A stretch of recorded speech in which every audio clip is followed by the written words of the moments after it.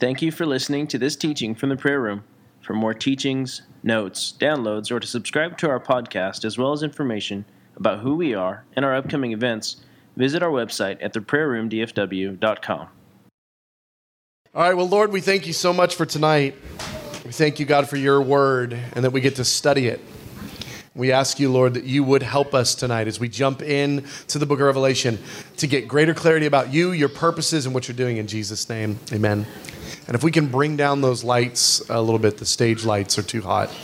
Don't need to come all the way down, just come down a little bit, be good. Okay, well, tonight is our study in the book of Revelation. We've made it 2/3 of the way through what we're going to do here.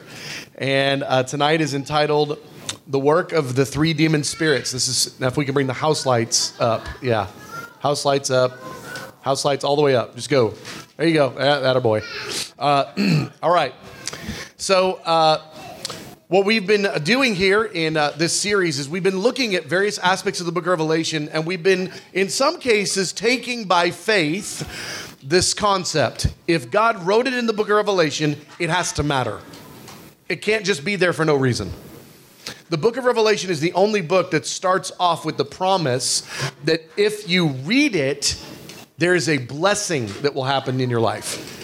It's the only book of the word that says that if you apply these things, if you take to heart what is written, there's a blessing that will be on your life. Now, take to heart what is written sounds like an easy charge when you're reading a Bible verse that would follow that, like, blessed are the meek. It's like, okay, I could get behind that. I could see why that would be a blessing on my life if I'm meek. It's really difficult at a glance to go, my life will be blessed if I study the three demon spirits in the book of Revelation chapter 16. Your life will be blessed. And the reason that we can know that is because God didn't mince words, and every aspect of the book of Revelation has purpose and meaning. And so tonight, as we look at these three that are wrapped up in the sixth bowl, for those of you who have been going through this study with us, tonight will serve as a little bit of an introduction to the sixth bowl of wrath. That'll actually be our next session. But what we decided a long time ago was we're going to go through the book of Revelation slow enough that we don't miss anything, or at least that we don't miss anything that we knew was there. We just didn't have time to cover. We decided we're going to go slow enough to try to actually understand and get the book of Revelation as thoroughly as we could. So what we're going to do is we're going to look at Revelation 16, 12 through 15. Again, it's the sixth bowl. But we're not going to focus so much on the bowl. We're going to focus on the ministry assignment of these three demons in Revelation 16 because it's a very interesting part of the future of planet Earth. Revelation 16, it's top of the page there. If you guys have got the notes. If you don't have a copy of the notes and you want one, put your hand in the air. Also, we've got copies that will be handed out, or rather, we've got copies online. It looks like we have no notes and that I just fibbed to all of you. So congratulations, there are no notes. Can someone on senior staff do your best to try to remedy that situation? Okay. All right, good. So notes perhaps will be passed out. In the meantime, they are available online. So I'll read it slow, because that's what I'd want you to do to me if I was out there. I'd want you to read it slow so I could hear it. So pay attention. Revelation 16, 12 through 15. The sixth angel poured out his bowl on the great river Euphrates, and its water was dried up to prepare the way for the kings of the east. Then I saw three impure spirits that looked like frogs. They came out of the mouth of the dragon, out of the mouth of the beast, that's the Antichrist, and out of the mouth of the false prophet. They are demonic spirits that perform signs, and they go out to the kings of the whole world to gather them for the battle on the great day of God Almighty. Then they gathered the kings together to the place that in Hebrew is called Armageddon. So just as a little trivia point, this is the only time the word Armageddon is used in the Bible. And so if you're ever thinking about Armageddon, or that's a term you've heard before, it's only mentioned one time, and it's right here in Revelation 16 in this sixth bowl. And we'll talk more about what that is in our next session, because that's going to be the main focus. Tonight, I want to talk about these three impure spirits or unclean spirits or demon spirits. It uses all those terms depending on your translation. And talk about what's going on here, because this is super bizarre. Why are frog demons coming out of anybody's mouth? And when they come out, why do they go do anything? And why would anyone listen to them? And yet all of those strange facts are all very much a part of the narrative here in Revelation chapter 16. So we're going to talk about these three and what they're doing, what's going on here. First, the term unclean or impure spirits tells us that these are not neutral. It's not an activity of the Holy Spirit, that they're not physical beings in the sense of like a human. They're spirits, but they come out of the mouth of these three, and then they go and do stuff. So these are demonic creatures. I gave you a bunch of verses there in the notes when they do finally make it around to you that indicate all the different places in Scripture that talk about the activity of demons in the Bible, and that's a very well-founded part of the Bible. It may not be a part that we like, it may not be a part that we enjoy or even really want to look at, but we can't ignore it because it's in the Word of God actually to help us live our lives better with more clarity. You know, if there is, in fact, a storm coming, I would rather be warned ahead of time as opposed to just find myself in the middle of it and be surprised. So the fact of demons in the Bible, their activity and their, bad things that they do is part of just biblical Christianity. All right, next, their frog-like appearance. So weird. It says specifically, I saw three impure spirits that looked like frogs. So it doesn't say that they are frogs. It says that they looked like frogs. I want to give you an interesting connection point. We looked at this a little bit when we kind of looked more deeply at the demons in Revelation. But if you guys can picture the four living creatures in Revelation chapter 4 and chapter 5, these four living creatures are incredible. They're majestic. They're also bizarro looking. I mean, they got four faces and eyes in their armpits. I mean, that's a weird looking critter. And this is how God decided to surround himself in heaven with these creatures that are just very different from anything we're used to encountering on planet Earth. And the way that it was described, it says that they had the face of an ox, the face of a lion, the face of a man, and the face of an eagle. And so just kind of picturing that, it's like, how do you have four faces, either one on each side of the head, or we don't exactly know. But the language is there describing the four living creatures to help us understand creatures of another realm that are very real. And they have a very real description, but their description is otherworldly. It's not of planet Earth. We can't get an exact picture here. So when we see John, who wrote Book of Revelation, when we see him here in this passage saying, I was freaked out, man. I saw these things coming out of this guy's mouth and it looked like frogs or something. We just got to kind of get in John's head and go, something about their appearance was frog-like, though they weren't frogs. They were frogging creatures. Okay, I mean, these are impure spirits that looked like frogs, but that's what they'll look like. And remember when we studied the locusts that come out of the abyss in chapter 9, we look at those and we're like, well, they look like locusts, sort of, but then they also have a face like a man and long women's hair. It's like, that's just, wow, these are interesting things here. So I don't want us to just at a glance go, okay, these are frogs. They're not. They're demons, but they're demons that look like frogs, at least some aspect of them. Okay? Why frogs?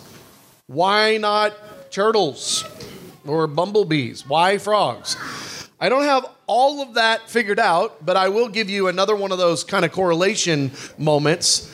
When we're studying the book of Exodus and we see the judgments of Exodus when the people of God were coming up out of Egypt, many, in fact, all of the plagues at some level, in some way, have some counterparts or some matching details to the judgments in the book of Revelation, except the frog factor.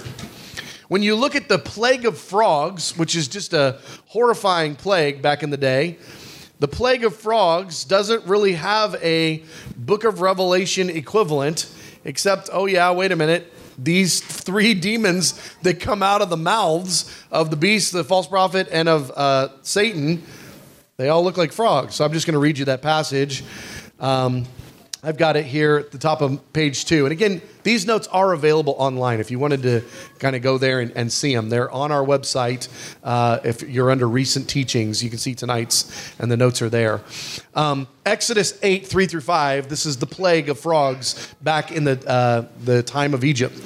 The Nile will teem with frogs. They will come up into your houses, your ovens, and your kneading troughs. The frogs will come up on you and your people and your officials. Then the Lord said to Moses, tell Aaron, stretch out your hand with your staff over the streams and canals and ponds and make frogs come up on the land of Egypt. Psalm 78 says similarly, he sent swarms of flies that devoured them and frogs that devastated them. You know, the worst part, just as a little reference point on the frogs, the worst part was when Moses was then instructed for all of them to die. And now you've got millions of dead frogs everywhere. I don't like one dead frog. I sure don't like having to shovel them. You know, it's like, that is just disgusting. And they were everywhere. They were in everybody's stuff. They said they were on Pharaoh. Frogs on Pharaoh. Pharaoh didn't want frogs on him. When you're the king of Egypt, you never want frogs on you. And it said that the frogs were on Pharaoh, and they were on Pharaoh's kids, and they were in the cooking rooms, and they were everywhere. They were people's beds, like, Gribbet, what's that? Honey, is that you? It's a frog, like in the bed. It was a horrifying experience. And then they all suddenly died, and dead things stink. So while I don't have any more connection than that as far as why are these three demon spirits, why do they look like frogs? I don't know. I don't know why the four living creatures look exactly the way they do instead of some other group doing that particular task. But these are the three frog spirits that have been assigned to this particular task, okay? Well, let's look at a little bit of who they are, what they're doing. Details about these demons. And do we have any report on the notes? Is there any update? What's that? Printed. Okay, so probably 5 or 10 minutes or something. Okay, excellent. All right, details about these demons. First, their mission. They are dispatched for a very specific purpose. I want us to understand that they're not just random. They're not just, a lot of times when you read the New Testament and you read about these demons that were causing people hassle, there wasn't as clear of an assignment attached to these demons in the New Testament that we see operating. They were causing people problems, but they would leave one person and they'd go cause another person a problem. I mean, their assignment was more general as opposed to more specific. But what we see here is these three demons have a very specific assignment, and I just want us to recognize, remember, at the end of the age, there will be way more people. This is a horrifying truth. There will be way more people worshiping Satan on purpose than there are on planet Earth worshiping Jesus. Way more people worshiping Satan. So it's not unfair to say that these three demon spirits, these three frog spirits, whatever they are, have a ministry assignment. Because they've got an assignment from the head, God of the age, from the Antichrist. They've got a ministry assignment to serve his purposes, that they are working for his bidding. They're doing his will. They've got a very clear assignment. Now, this is a bit mysterious, but it says that they come out of the mouths, which if you come out of a mouth, that means you were down in the mouth, down there somewhere, esophagus, stomach, I don't know, kidney. I don't know where you hide a demon frog, but these things were in there before they came out. So it's not like, they just suddenly got indigestion and boom, they got a demon frog in them and then they burp and then they come out. These three have got these three demon spirits in them, presumably for the whole of their ministry. The Antichrist, Satan himself, and the false prophet. Now, in the notes, whenever you wind up getting them, I gave you some ideas that I have that may not be accurate. They're just kind of getting you thinking down a road about when they got these spirits. But I'll just tell you, this is a very interesting thought process. Satan can have a demon. That is a really weird idea. And yet, not only can he does. And we know what it looks like. Satan has got a demon that looks like a frog in him, or at least he will. That is like the most mind-blowing idea. What a strange thing. And yet, as strange as that is, it's true. And there is so much about the spiritual realm that we just don't yet understand. We have a very finite understanding of spiritual things. There is so much going on. There is so much angelic activity in Arlington that we don't see. There's so much going on. We are completely unaware. And it's happening. And it's real. And one day we'll have eyes to see. We'll have a resurrected body with resurrected eyes and a resurrected mind, resurrected spirit. And we'll be able to see and witness all those things and even participate at an incredible level. But right now, there's so much about the spiritual realm that it's like a living creature seems like an impossible idea. A demon frog, a whatever. These things are just so far removed from our experience, but that doesn't make them untrue.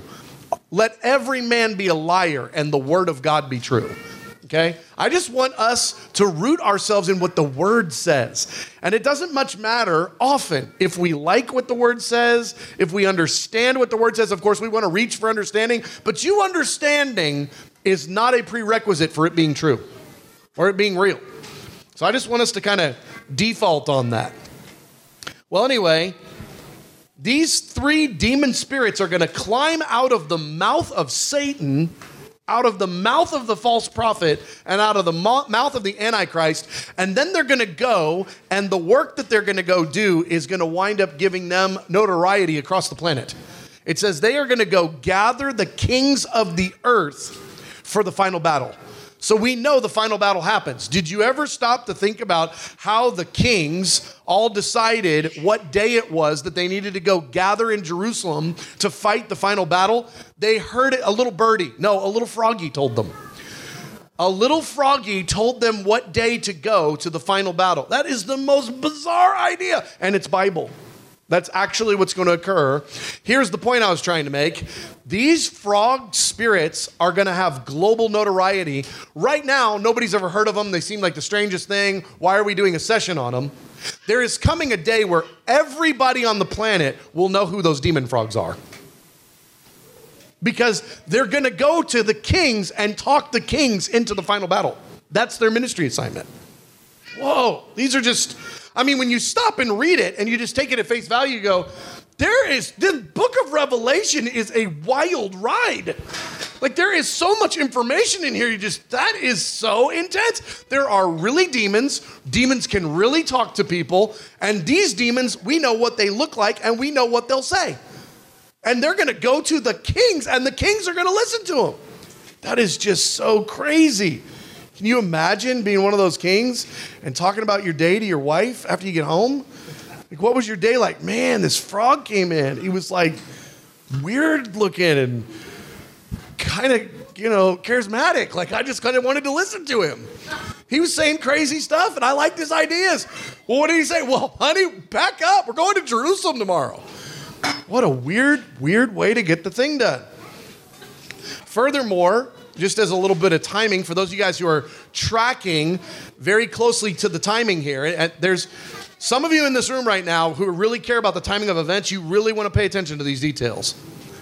This event happens in the 6th bowl of wrath. There are only 7 bowls. The 7th bowl is in conjunction with the Battle of Armageddon. Okay, this one is the warm up. It's to get the scene ready, but the final bowl happens during the final battle. Okay, so my point is, as far as the chronology of events and the timing of events, we are really, really, really close to the very end. Well, the entire period of the 7 bowls of wrath only happens in a 30-day period of time. We get that out of Daniel chapter 12. Why does that matter?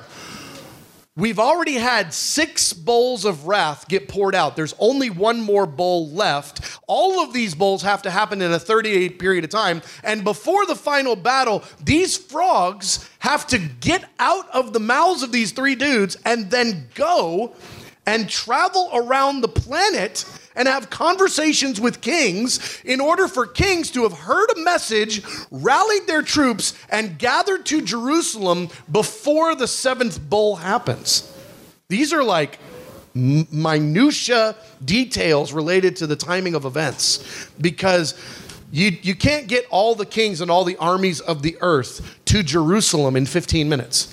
And especially with the broken infrastructure that we're going to be dealing with at that point related to all the different points of society that have been beat up by judgments and war and everything else.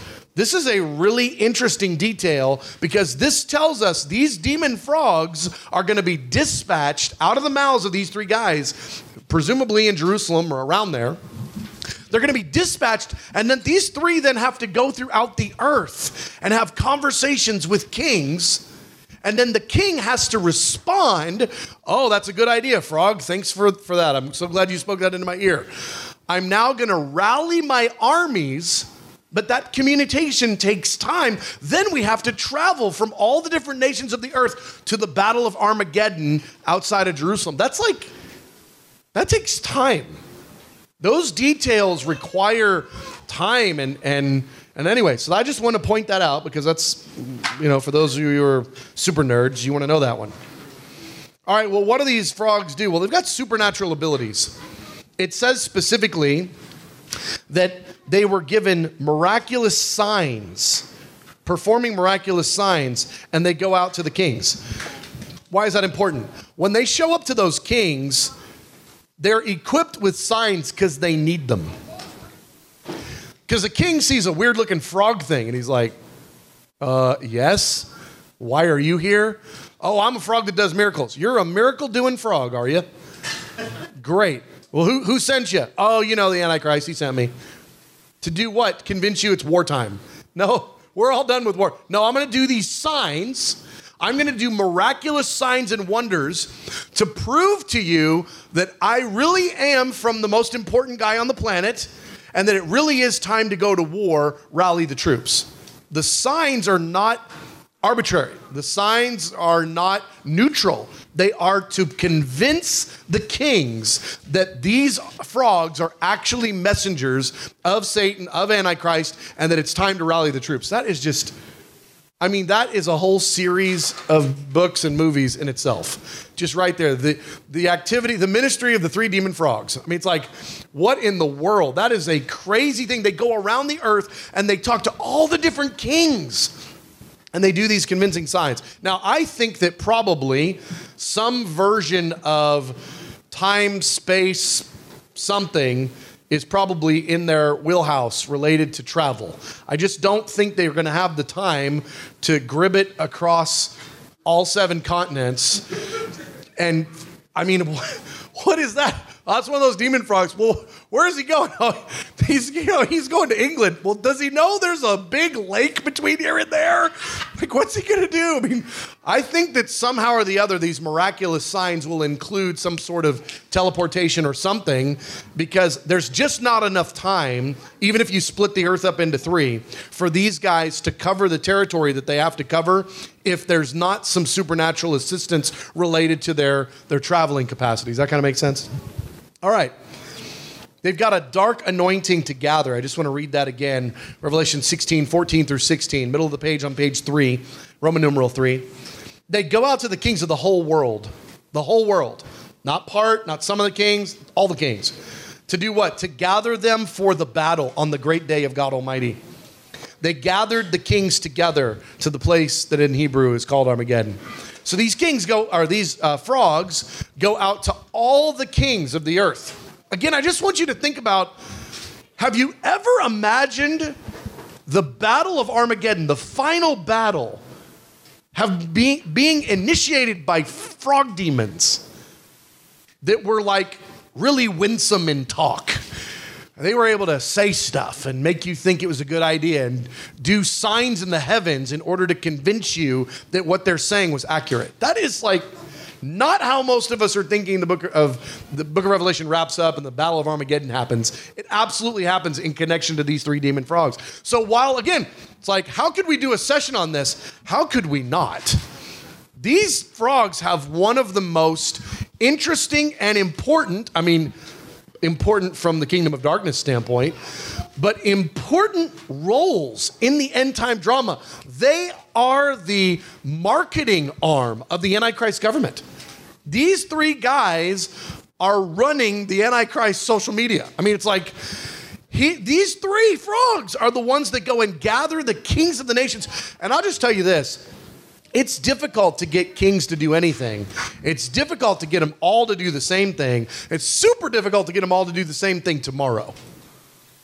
And these three might be the most anointed messengers in history. When you just look at the fruit of what they're able to accomplish in a week or something. I mean, it's like, this is unfathomable. All right. What are they gathering for? They're gathering for the battle on the great day of God Almighty.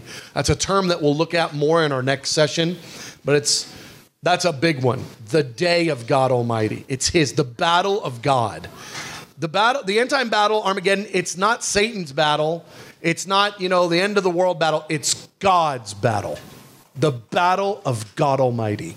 That's what the final battle is that we often refer to as Armageddon. To deceive the nations.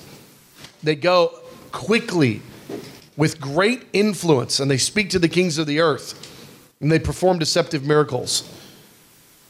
Just thinking about all the darkness that just occurred in the previous bowl. Remember, we're on bowl 6 now in this session, but bowl 5 was the global darkness plague. Remember, it goes all dark for a minute. I think that part of the go all dark actually sets up things for this 6th bowl for a recruiting spree.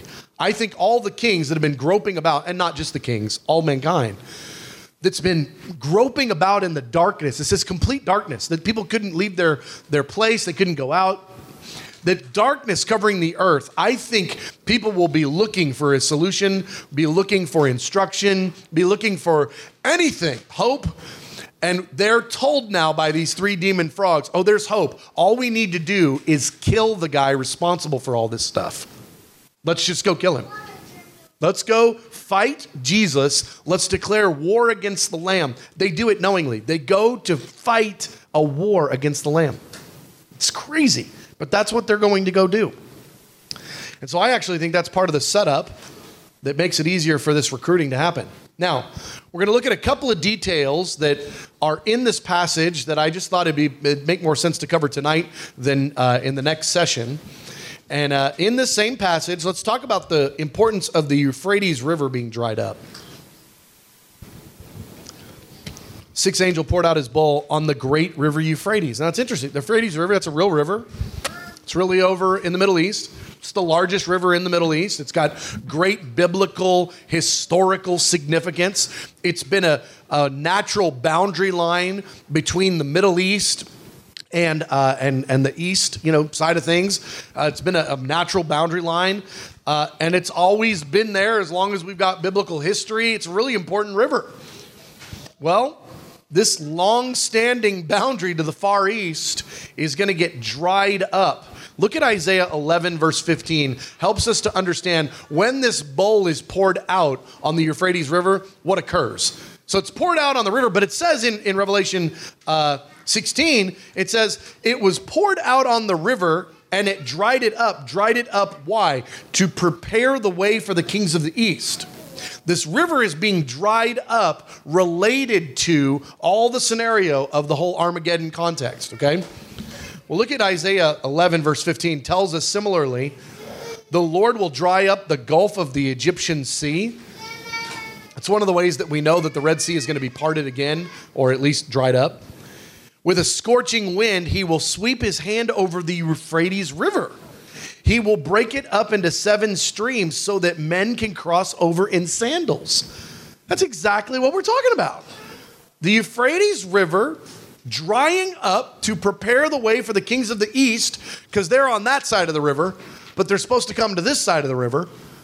And when they do, they approach the river, they're actually going to be able to walk across as on dry ground, or at least streams so shallow that men can walk across in sandals. I mean, that means there's no water.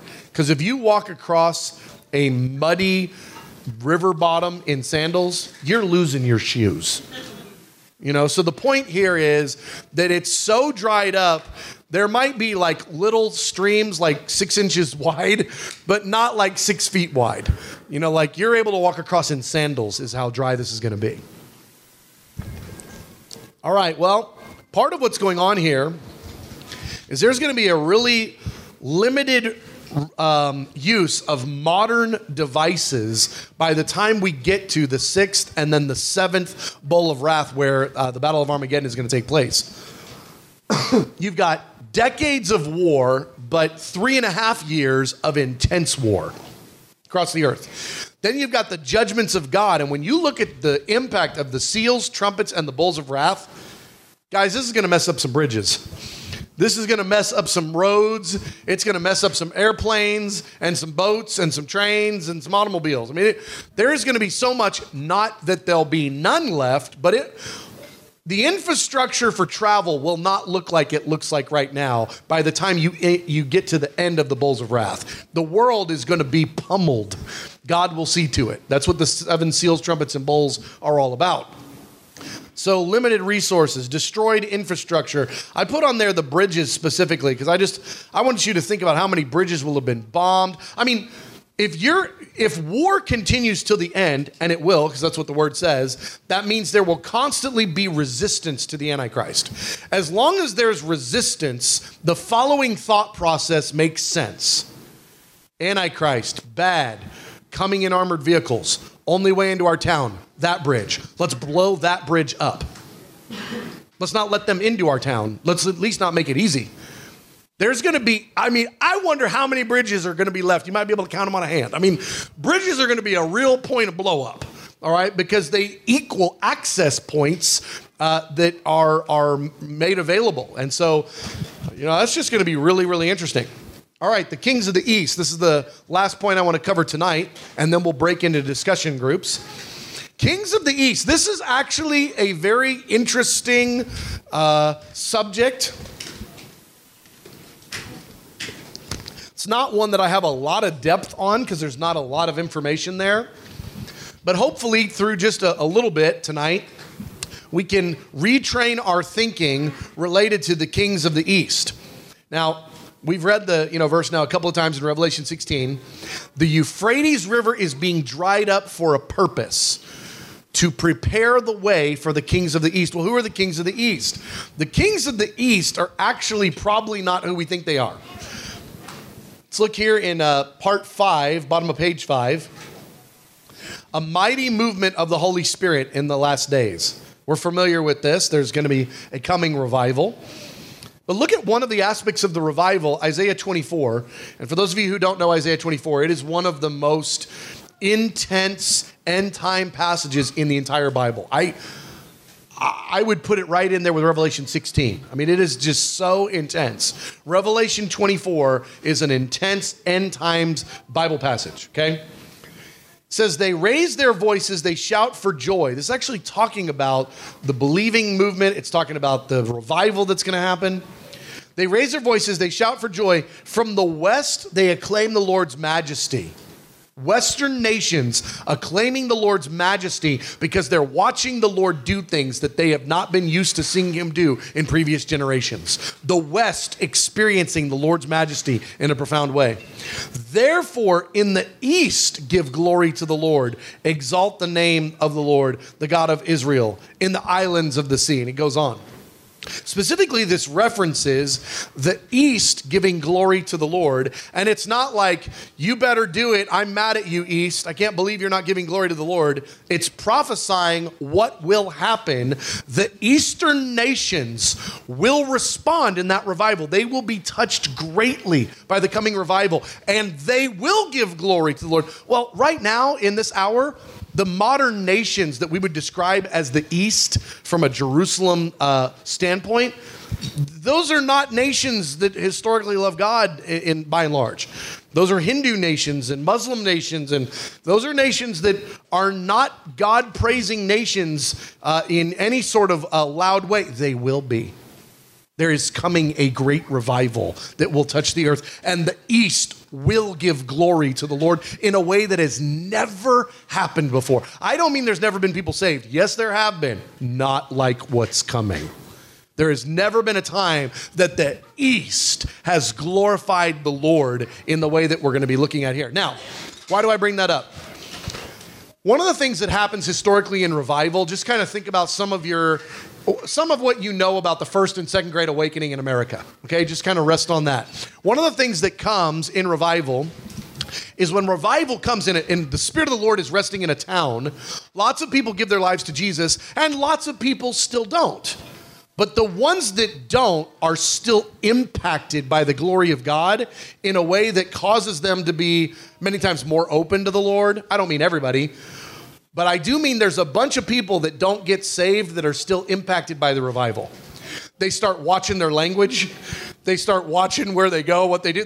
When revival comes to a town, it doesn't just equal salvation. It oftentimes equals societal transformation, even amongst those that don't love Jesus yet or never will. It equals significant impact. I don't mean everybody gets saved. That's not what I'm saying. I'm saying there's people that get saved. There's people that will still hate God and they're not going to go for God at all. But then there's this third category that have not given their lives to the Lord, but are still impacted by the righteousness that accompanies revival. Okay? And they're more open to the things of the Lord. It's kind of like the church, the early church. It said that people were fearful to associate with them, and yet they did, and they kept getting saved. But there's a guy who's fearfully associating today who's going to give his life to the Lord tomorrow or next week, but he hasn't done it yet. He's associating. He's trying to figure these people out. He's trying to figure out what's going on. That's part of what revival culture brings. Why do I bring all that up? Because in the time when the kings of the East are coming over, the rapture will have already taken place. Every saved person is now no longer in those towns anymore. They're not in any town in the East. But that doesn't mean the impact of the previous revival doesn't still remain. I think there will be a significant resistance to the Antichrist in the East because of the coming revival, and it won't even necessarily come entirely from Christians. Why does that matter? Well, let's look here at a couple of these verses, and then we'll break up into groups.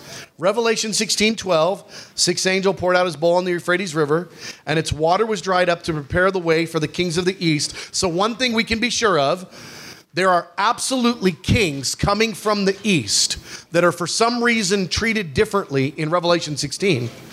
They're treated differently than all the other kings. There's something about these kings that's like, let's make a special way for them to come.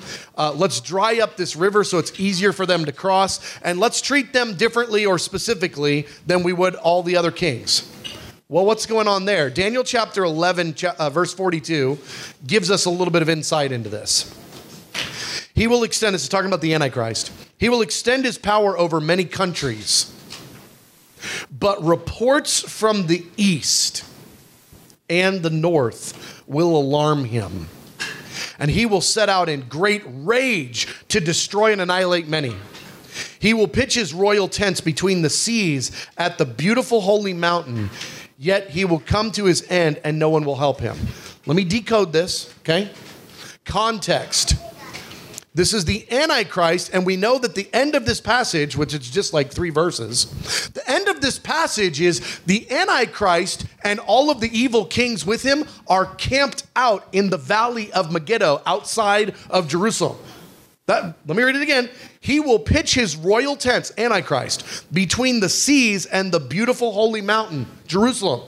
Between the Mediterranean Sea and Jerusalem, that's where he's going to pitch his tents. When does he do that? He only does that one time. It's the preparation for the Battle of Armageddon that's going to happen tomorrow or the next day or the next day.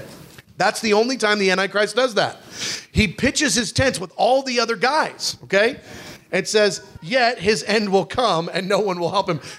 There's no more distinct way to say what's going to happen to the Antichrist that day than his end will come and no one will be able to help him. I mean, it's just the crazy plagues that break out that day we'll get into in the next session. Okay, that's the context. The context is the very, very, very end, right before the Antichrist is going to go up against Jesus for the Battle of Armageddon. That's the context. But did you catch what caught his attention? Reports from the east and the north that alarm him. This is not more of his guys coming. These are alarming reports of people coming that aren't his guys. And alarming reports of such a proportion that it actually causes him to care. Who is coming and how many of them? What would be an alarming report for this guy who's got all these nations, all these kings, all ready for battle. Let me read it again. He'll extend his power over many countries, but reports from the east and the north will alarm him and cause him to set out in great rage to destroy and annihilate many. The kings of the east are coming, and it bugs him. There's something coming from the east that is alarming. So when we read Revelation chapter 16 and we see that the Euphrates River is being dried up to prepare the way for the kings of the east, this is not more Antichrist guys coming. This is the report from the east of those that are coming that actually trouble him. The timing is that exact week. Remember I was telling you the whole 30 days and what's happening, how do these demon frogs get everybody together? This is a very narrow time frame. And in this very narrow time frame, that's when the Antichrist hears reports from the east that concern him and cause him actually to get up, go, and let's go do this Battle of Armageddon thing. Okay? All right, so Luke, how many groups we got tonight? 4 groups of 8 to 9. Okay, now who are my group leaders? Hands up. All right, Kate, Christy, can I get you to move over here? Is that okay? Luke, you stay put. Andy, you're going to be in the back. So groups of, what did we say, 8 to 9? 8 to 9. So move the chairs around, rally around if they've got a hand in the air. That's one of the group leaders. Let's do some group discussion, then we'll come back together for Q&A. So pretty exacting question. The question more or less barrels down to, could the report from the east be the remnant of Israel that is in some form of an Eastern geographical context? Could that be what's referred to? I don't think so, but here's my reasons why, and I'm just going to leave it at I don't think so. The couple of reasons that are strongest to me. One, it's describing kings or significant leaders over significant people groups, and it's multiple. It says, at least the Revelation passage says, the kings of the east. And so, to me, that is representative of larger, entities, nations. We know that one of the points that's going to be such a significant point as we move towards the end is all the resistance back and forth, civil wars within nations. And so, you just think about the guy who was in charge of Afghanistan, 2 weeks ago, and now he's no longer. But there's still people that would look to him as, the leader. And it's like they might still refer to him as their king, if you will, while there's a new kingship in town that is now the recognized, more or less established kingship over that territory. Reason I'm bringing that point up, you might be going, why say all that? Because it talks about the kings of the nations being gathered to Jerusalem, and it makes it pretty clear all 256 nations' national leadership will be represented at the Battle of Armageddon. But that doesn't mean that there could not yet still be other kings, other groups, other peoples that are out there. So my first answer on why I don't think so, of these being Jews from the East, is that it talks about there being kings. And second, related to that, it's alarming enough. There's got to be something about the size of this group that's concerning. You wouldn't be concerned if it was like 300 rowdy dudes. That's not concerning for the Antichrist who's been taking over the planet. There's got to be something about this report that is a problem, that is noteworthy. And it says it's alarming to him. I would think if it was Jews, he would be excited that he found a group of Jews to go after, as opposed to alarmed by this group of Jews. But then my third point would be, I'm not... nothing's coming to mind, and if anybody knows a Bible verse, bring it up, at some point and let me know. I can't come up with any verses that are coming to mind that talk about Israel being in any sort of military offensive during the final stages of the Great Tribulation. I can't think of any Bible verses. They're not coming to mind. All the posture that I'm thinking of related to Israel during this period of time is they're running, they're in prison camps, they're being rescued by the Lord, they're out in the wilderness, they're being protected that way. There's nothing about that I can think of. There's nothing that speaks of a military offensive, and perhaps the biggest group of Jews are those that are scattered across the nations, which will be gathered back to Jerusalem after Jesus is enthroned king in Jerusalem. So I'm just not thinking of any strong military language related to Israel in this time frame, this specific time frame. So I don't think so, but I love that reach of thought process. Like, okay, well, where do the Jews fit in this time period? How do they relate? So I think it's a great question. Okay, let's go over here, Luke. 2 phases or 1? Yeah, so the question is, these kings of the east, so let's say they've got a bunch of armies with them. Is this battle fought before the Battle of Armageddon, or is it fought at the Battle of Armageddon? Is this like another advancement? Like Jesus is coming out of Jerusalem and the kings of the east are coming down from the north or something? I don't know. The part that makes me think it happens before, though I don't want to be dogmatic about this point, the part that makes me think about it before is he's alarmed and he gets his guys to go deal with it. So that makes it sound like, to me, he's going to handle this threat before the final battle. It doesn't say that, but that's the tone that I'm reading related to his response to the report that comes, is that he is going to deal with it. And since it's not mentioned, and again, this is not a good argument, this is just another point, it's not mentioned specifically that I can think of in any Armageddon battle campaign moment that there are forces that are at play beyond the ones coming out of Jerusalem under Jesus' leadership. It doesn't mean that they're not there. And it doesn't mean that there's not a Bible verse out there. I'm just not thinking of one. But I kind of hope it is. I mean, I kind of hope there's dudes coming at him from the north, from the east. I hope he's got more going wrong in his world than just a resurrected army under the leadership of Jesus. So, of course, that's already a bad day for him. Okay, yeah. My whole point was the impact of the revival equaling that there would be people in that area that didn't all take the mark of the beast. Not that they were saved. Okay. That there was a significant group of people impacted by the revival that would be less prone to take the mark of the beast because they had just been experiencing a season of revival previously. Okay, so then the question is, who's the north? So the north, great question. The north talks often about Israel's historic enemies coming from the northern areas. They're 2 historic, 3 really if you include Egypt, but Egypt was more of a nemesis because of the sting that was left in their history because of the Exodus than Egypt was a constant threat. Egypt wasn't as constant a threat. The 2 threats were to the northeast was Babylon and Assyria, and then to the north was Ben-Hadad. I forget how you say his last name, but was the tribes of the northern portion of Assyria that would often come and plague Israel. So, in modern context, you're talking about Muslim nations. You're talking about all the way up even into Turkey, and while I didn't include it in this study, there's a significant amount to say about the role of the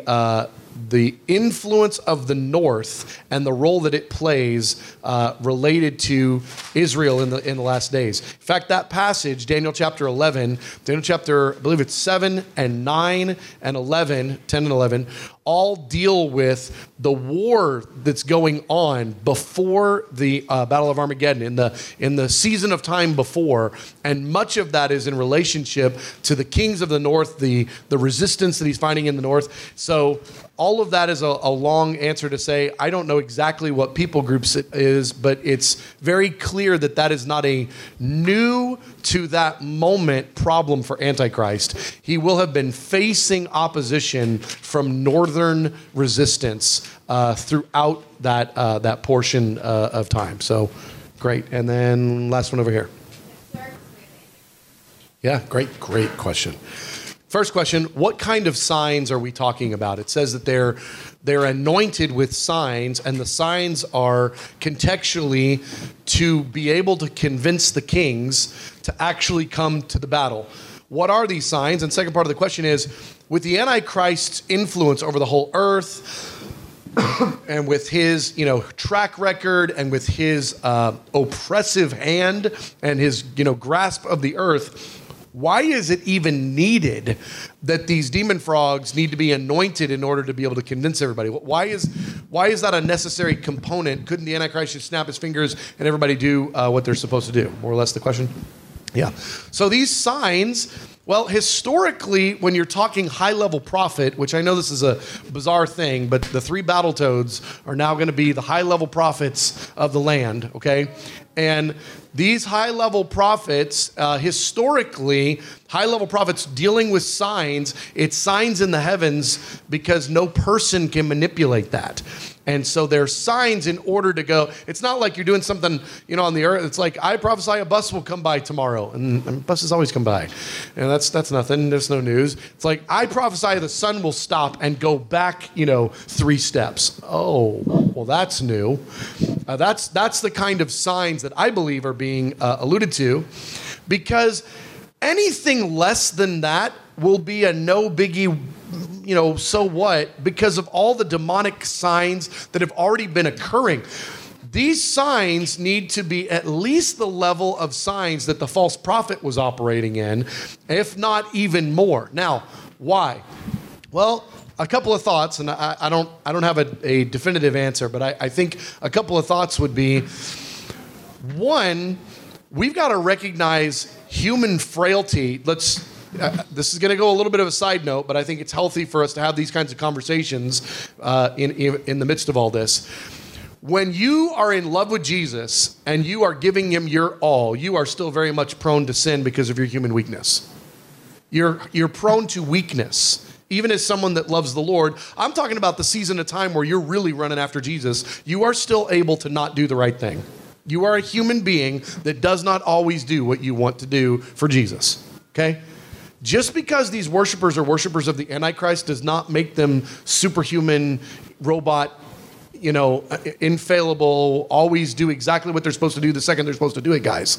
They are humans that will be worshiping the Antichrist. They'll be fully bought in, but they're not superhuman. Not in intellect, not in heart, not in stamina. And they have been going through it, through the judgments. Most recently, they will have just been in the dark for some days, probably.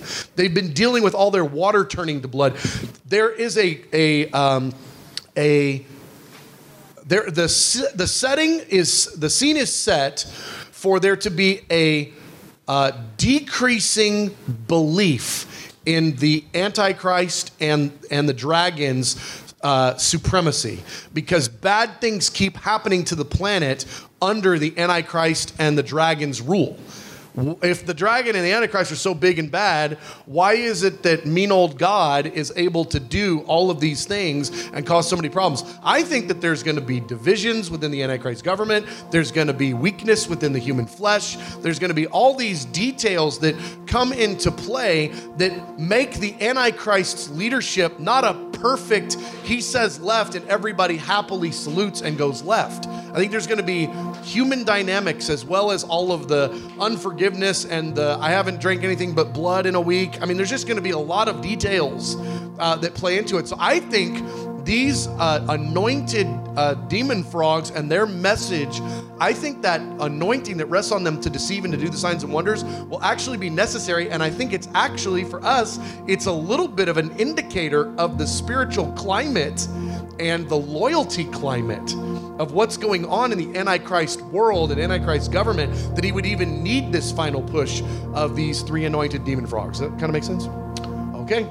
Well, Lord, we thank you so much for the word. We thank you that there is just no end to your creativity. The way that you wrote this story, it is incredible. And we pray in Jesus' name that you would give us grace to understand the details, that we take the time to stare at the text and read it and talk about it and think about it and pray about it. And that you would give this group that's committed to understand your end time plan, you'd give us the spirit of wisdom and revelation in Jesus' name. Amen.